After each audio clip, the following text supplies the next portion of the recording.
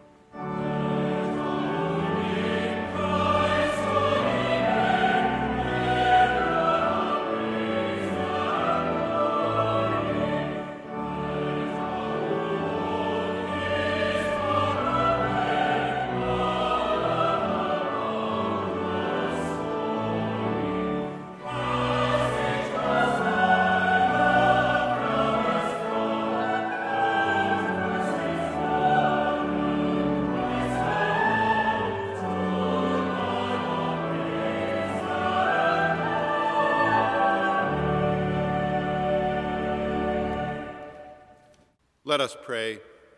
Almighty and everlasting God, you govern all things both in heaven and on earth. Mercifully hear the supplications of your people, and in our time grant us your peace. Through Jesus Christ our Lord, who lives and reigns with you and the Holy Spirit, one God, forever and ever. Amen. Please join me in reading verses from Psalm along with the antiphon.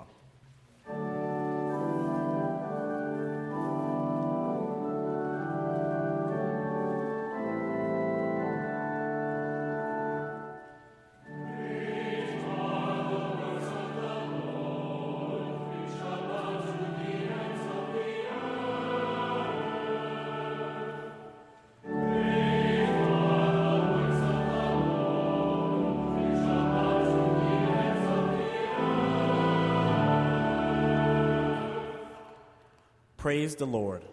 I will give thanks to the Lord with my whole heart, in the company of the upright in the congregation. Great are the works of the Lord, studied by all who delight in them. Full of honor and majesty are the works of the Lord, whose righteousness endures forever. Who has gained renown by his wonderful deeds. The Lord is gracious and merciful. The Lord provides food for those who fear him, and is ever mindful of his covenant. The Lord has shown his people the power of his works, in giving them the heritage of the nations. The works of his hands are faithful and just. All his precepts are trustworthy. They are established forever and ever, to be performed with faithfulness and uprightness. The Lord sent redemption to his people. He has commanded his covenant forever. Holy and awesome is God's name. The year of the Lord is the beginning of wisdom. All those who practice it have a good understanding. The praise of the Lord endures forever.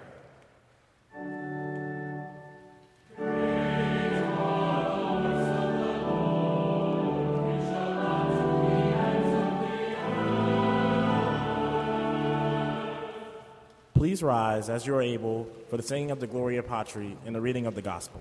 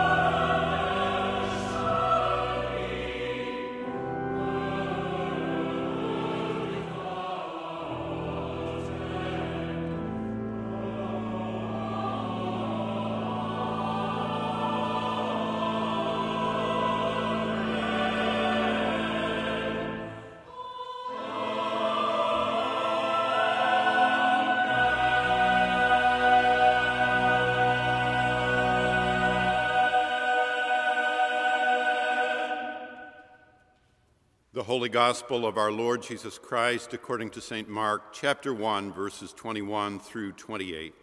Glory to you, O Lord. They went to Capernaum, and when the Sabbath came, he entered the synagogue and taught. They were astounded at his teaching, for he taught them as one having authority and not as the scribes.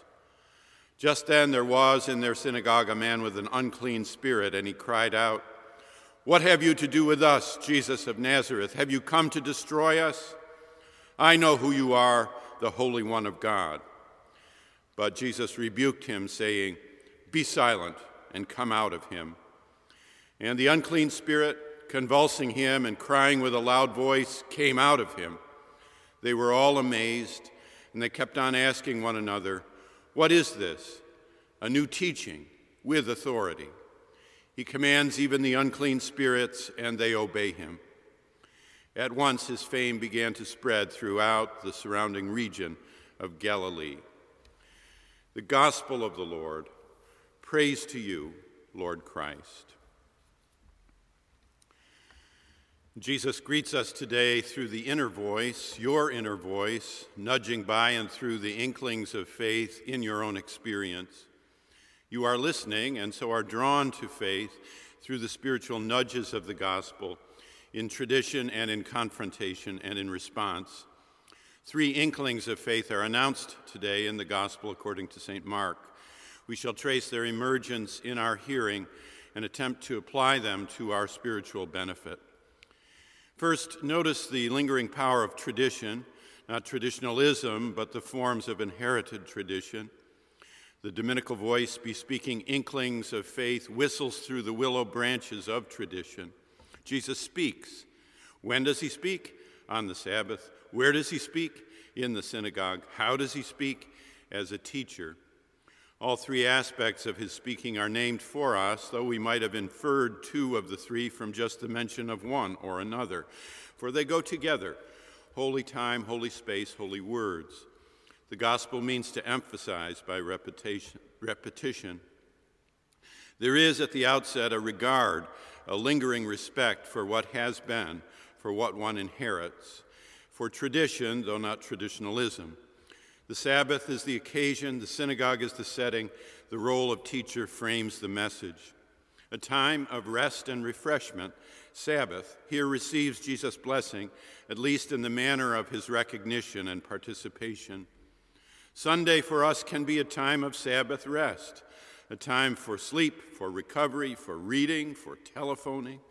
We are a sleep-deprived people, somnambulant in a sleep-deprived culture. So a traditional occasion, a time for retreat and renewal, can feed us if we let it. There are none so weary as those who will not sleep. Following the sermon, some arise inspired and some awake refreshed, and both are good outcomes, both. Likewise, synagogue, a coming together, is a traditional form. It means a gathering together. Blessed are the hosts, for they shall be called the cooks of God. When you have had a hand in gathering together, you have brushed close to something good and something godly.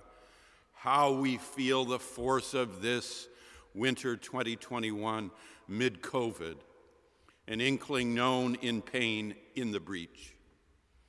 So too the role of the teacher, a familiar role, a familiar social location.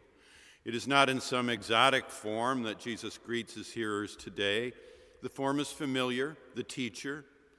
We may sometimes look too far, too wide for what we most want and need when nearby, familiarly so, our health awaits. Sabbath, synagogue, rabbi, tradition. Here Jesus is more than willing to don the raiment of inheritance, to be harnessed by the yoke of tradition. Jeremiah recommended the old paths. Matthew prized every jot and tittle. We hunger for those voices that will help us translate the tradition into insights for effective living. So, a chapel, and so a Sunday service. Some memories of college years here will be connected to the particular sound of our choir. Some recollections of exams past or nearly past will be held in earshot of a meal or a trip or a talk here. Some remembrances of things past, even of hard moments, of loss or regret or disappointment, will have about them a shaft of light through stained glass, an echo of truth through scripture read, an admission of prayer needed and offered. Our gospel today, which offers inklings of faith, notices the lingering power of tradition. It is in the midst of this house, this lineage, this inheritance, that Jesus speaks, not outside it. And his hearers are astonished.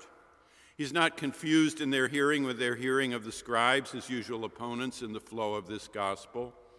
They know a different voice when they hear it, a voice perhaps nudging you today, a hum, a whisper, an inkling of faith. But we are not told what exactly made the voice authoritative. Like last week in the calling of the disciples, the 2 sets of brothers, we are told nothing there about what made them move, what caused their decision, what set them free. And this week, in the authorization of teaching, we are told nothing about what made the sermon so good, only that it was. Second, notice, and how can we help it, the centrality of confrontation. Here there is an unclean spirit loose amid the holy time and place and role. A voice of authority calls out his nemesis. We are straightway here in the realm of apocalyptic, cosmic apocalyptic battle, and there is weeping and wailing and gnashing of teeth. I can remember one of my first burials, now more than 40 years ago, in which such wailing broke out or rose up, confronting our hearing as the body was lowered. It was startling, but in truth, it was both real and right. It was true and real, a confrontation. You have heard it said before, death makes us mortal, facing death makes us human. That is, now and then, people still need to cry with a loud voice. Yet our worldview is not one of cosmic apocalyptic confrontation. We do not see a convulsive as one demon of an unclean sort challenging another Jesus demon of an authoritative sort. We are late modern people, women and men who do not cry out in public unless we're at a sporting event, drinking heavily, or about to call the police into a domestic dispute. Maybe in compensation, that is why sports and drinking and all become so central to us. Inklings of faith come along sometimes, involve sometimes moments of confrontation, not just pleasant courtesies of disagreement, but genuine squaring off wherein the courage to be and speak emerges. To your roommate, you finally say, "One of us is wrong, and I think it's you." To your boss, you finally say, "Look, do you want me to do my work, or will you let me do it myself?" To your political economy, known, by the way, for good reason as capitalism, not laborism, because capital rules labor in capitalism, you finally say, "One way or another, my daughter needs a job." To your good friend, gently, you finally have to say, "I'm sorry you feel that way. Goodbye." To your spouse, you might finally have to say, "You can have him or me, but not both at the same time." Or to your warring world, you finally shout, "My son is not your canon fodder." One thing I truly admired about my dad was how easy as a pastor he was around confrontation. A man would stand up and shout and carry on at a church meeting, walk out of worship the next Sunday, or send a blistering handwritten critical note to the pastor. My dad would shrug and smile and say, "I like to see him get so worked up. It's worth the price of admission just to see him so angry." Less naturally and more slowly, I too have learned to honor and receive anger within limits. St. Mark would understand. For here Mark is starting his gospel with a confrontation. The verb here rendered "be silent," so polite, means to muzzle, be muzzled. We have even sharper phrases to say so. Matthew begins his public gospel with the Sermon on the Mount. Luke begins his public gospel with the sermon in Nazareth. John begins his public gospel with the wedding in Cana. But Mark, he begins with demons and with confrontation. When we get angry, we get in touch with something deep inside, something not necessarily at all related to what we think we are angry about. Anger is often, perhaps usually, misdirected. So in that sense, we're not so very far from the unclean spirit of Mark 1. We are complicated creatures. You see, and here again, in a play from several years ago, Freud's Last Session, recently rebroadcast, an imagined conversation between Sigmund Freud, the great psychologist, and C.S. Lewis, the great apologist. Bombs are falling on London. Freud is suffering with mouth cancer.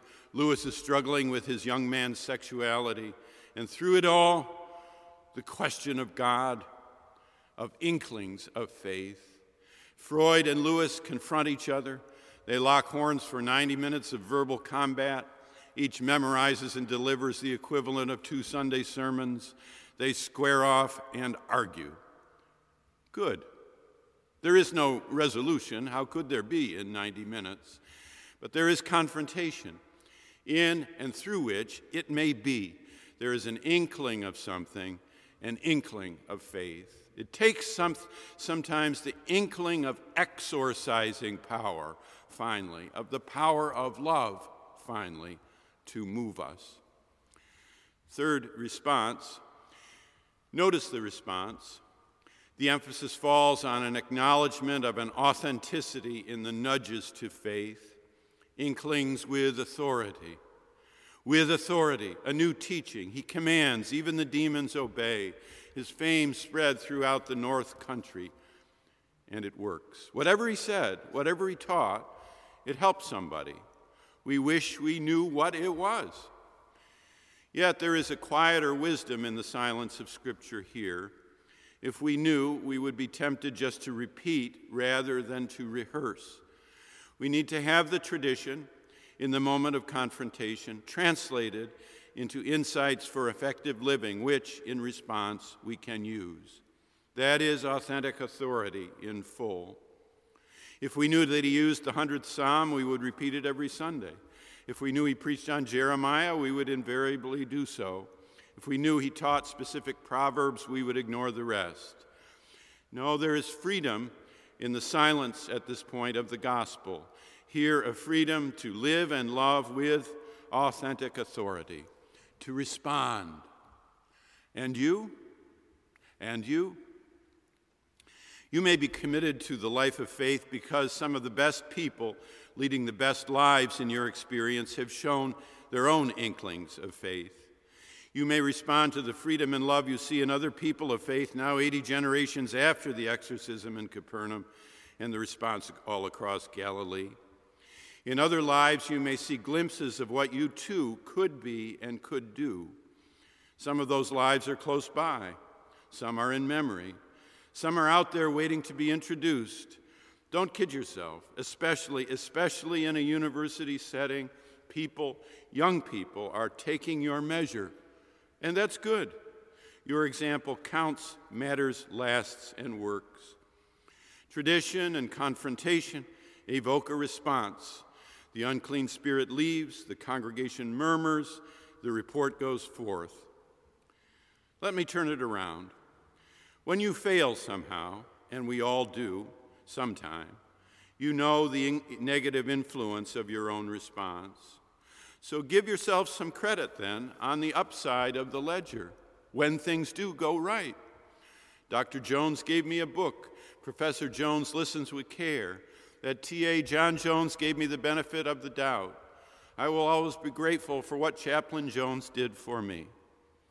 Let me say to those of us 30 years old and more, eyes are watching, ears are listening, minds are considering what path or paths to take. Your example makes a difference in their response. We are forever teaching and learning and teaching. That is, someone taught you. A high school band director, a Latin teacher in college, a chemistry professor who lingered with you in the lab. Who? One responded to her Latin teacher. Another responded to his science teacher. One responded to her history teacher. Another responded to her family matriarch. One responded to his theology professor. As Carlyle Marney put it, who told you who you was? Who told you who you was? Inklings of faith. The music of faith is playing all around us, all through us, in our triumph and in our tragedy day by day. We want to respond, to lean over, turn the dial, and set the music of life free, and dance and sing and pray. Inklings of faith. This is the power of Bach today. Inklings of faith are found in real response. The Gospel according to St. Mark starts off with inklings of faith. When you are searching for a sense of such, then hunt around for a healthy bit of lost tradition, and for a courageous and cleansing moment of confrontation, and for a real and personal public response, your own. Amen. As we turn again to our regular musical conversation partner, Johann Sebastian Bach, the tripartite rhythm of tradition, confrontation, and response echoes in the works of Bach, a fifth gospel transforming thought, word, and deed into a sacred song of praise, inspiration, and aspiration. Today we feature 5 movements from 5 cantatas heard over the past 2 decades here at Marsh Chapel in our Sunday morning liturgy. As with Bach, we begin and end with hymns of praise and adoration before confronting the challenges of our earthly predicament. Today we take up the ages-old universal truth of the golden rule. To love God is to love your neighbor, and to love your neighbor is to reflect the image of the Creator in each of us. Bach seems to acknowledge the difficulty we have in loving our neighbor, but he challenges us to embrace the transformative experience of a daily opportunity to extend God's grace, loving into freedom and freeing into greater love. We begin this cantata compilation in joyful adoration with the opening movement of Cantata 69, Bless the Lord, O my soul, and forget not all his benefits.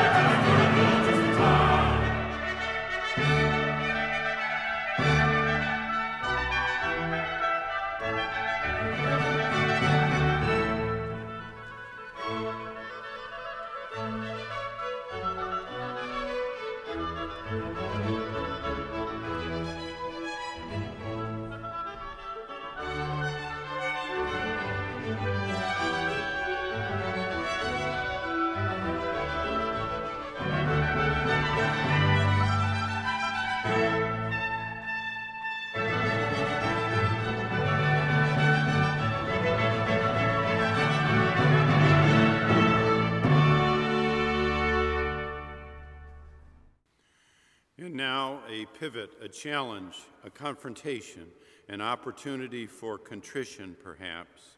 Ecclesiasticus 1:28. See to it that thy fear of God be not hypocrisy, and do not serve God with a double heart. Yes, the apple of Sodom cantata. Did you ever hear of this mystical fruit? Bright and shiny on the outside, but so rotten inside that it instantly dissolves into ash when plucked. For Bach and the librettist of Cantata 179, the apple of Sodom represented a dire warning for the faithful. See to it that your inner and outer piety are of equal sincerity. The idea of reflection and mirroring the image of the Creator is seared into the very counterpoint of the movement we're about to hear. Written as a fugue, notice how successive entrances are cast in mirror inversion of the main theme, a paradigm for the purity faith requires inside and out. One can hear the strain and stress of a false or double heart in the descending chromatic sung on the word falsche or false. See to it that your fear of God be not hypocrisy. Serve God with a pure heart, reflecting and mirroring God's infinite grace and mercy. Jaunty, didactic, even admonishing, Bach readily flexes his contrapuntal muscles with zeal and ardor, inviting the faithful to seek the higher ground, survey the common ground, but not before we've scoured the background.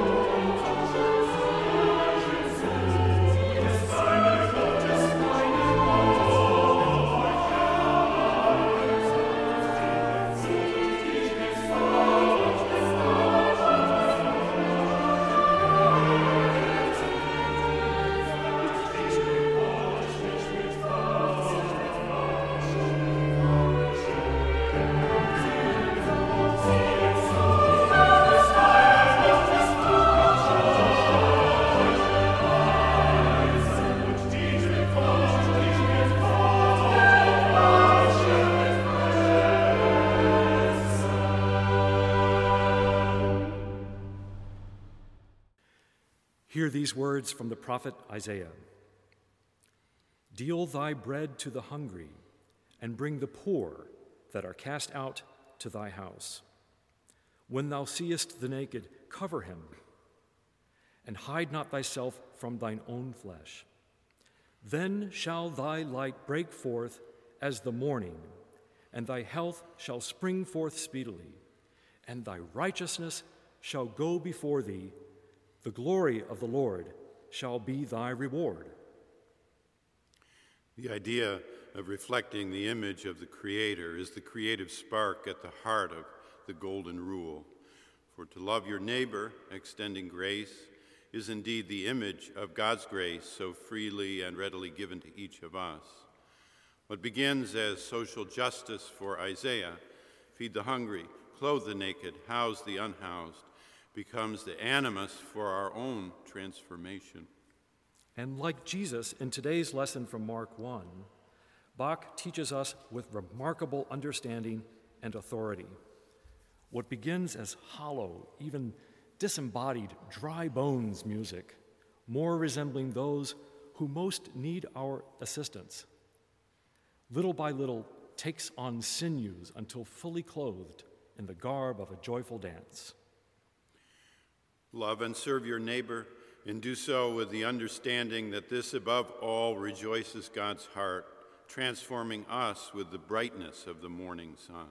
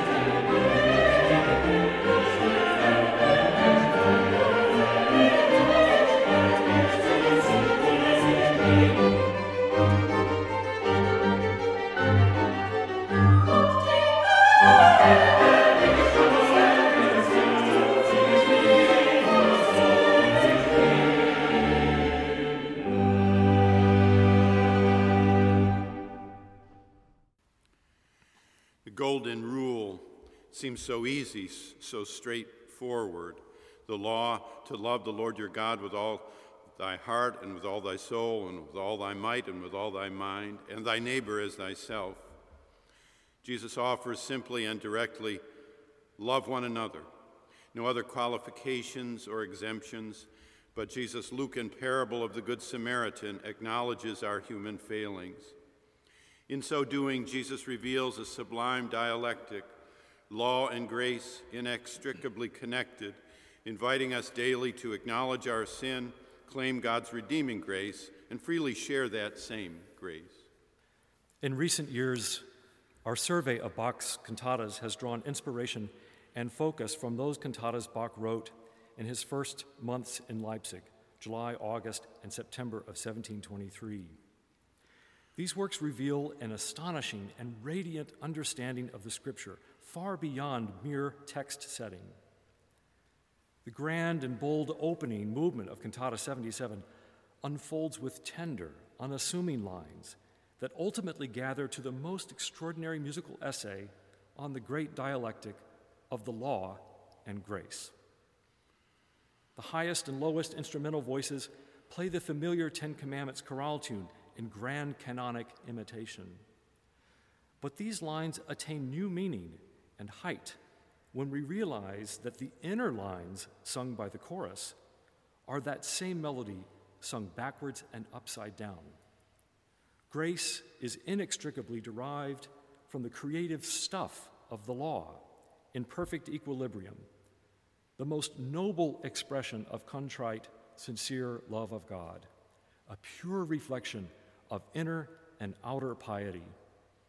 Bach's musical expression of Imago Dei, the image of God.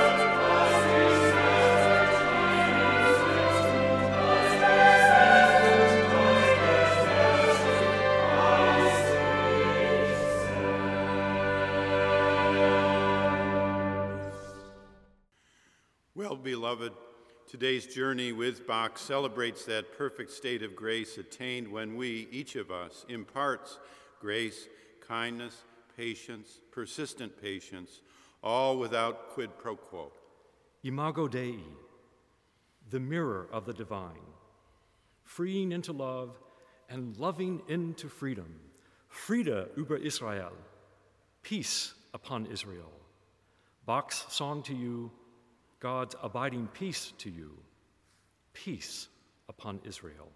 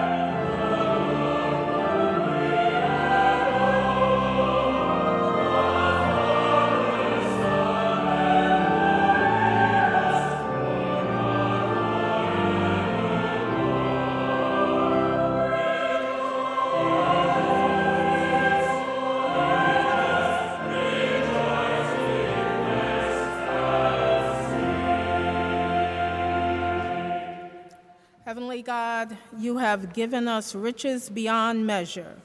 We can only return a fraction of what we owe you, but we ask, Lord, that you will bless our offerings and help us to use them wisely in your service and for your glory. Amen.